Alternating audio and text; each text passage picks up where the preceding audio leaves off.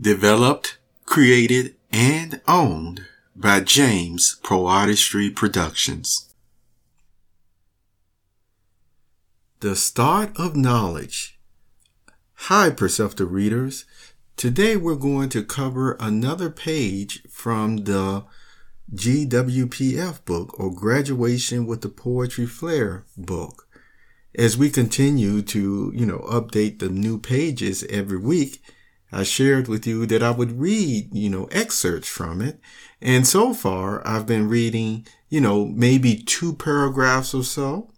But for this one, number 5, you see, and I'll show you there are other chapters that you can go ahead and read, or pages that, are ahead of this. But this is the one that, again, I'm going in order to read to you. I'll start off and, read at least 2 or 3 paragraphs of this. And of course, then you can go to booknet.com and look up this book, even under the name Perceptive Reader from me. So let us start. It says, The Start of Knowledge. Knowledge empowers as long as it's what you need. What love does with knowledge and what knowledge does without love. The same goes for wisdom. That was a quote from one of the writings that you probably have seen or heard before that I made. But let's continue in the next paragraph. It says, The beginning of your knowledge and learning began long before you were born.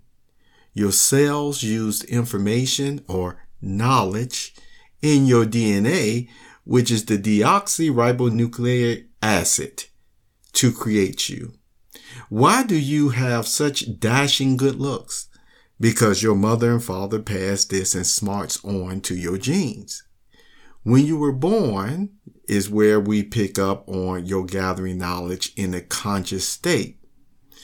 As a baby, the conversations with your parents were limited to gurgles and crying for milk.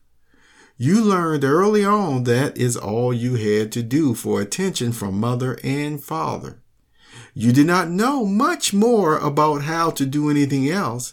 However, when awake, you watched and listened to everything.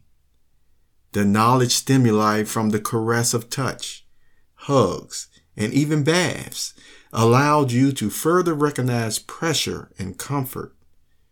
Do you remember feeling stuffed after feeding, but could not get to sleep? Probably not. All the same, you told your parents the only way you knew how that they overlooked burping you that time. And I'll stop right there and you can see how you let your parents know. So thank you for being here on this reading for the Start of Knowledge. This is another page, as I said, that was added, and you're welcome to go there and read it free. If you like it, please like it, follow, and share. This is James Lynch. Until next time, you have a wonderful, wonderful day. Take care.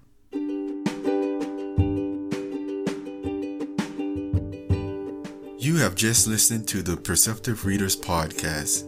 Remember, until next time, if you read something that encourages you to improve or enhance your life for the better, it becomes your reality.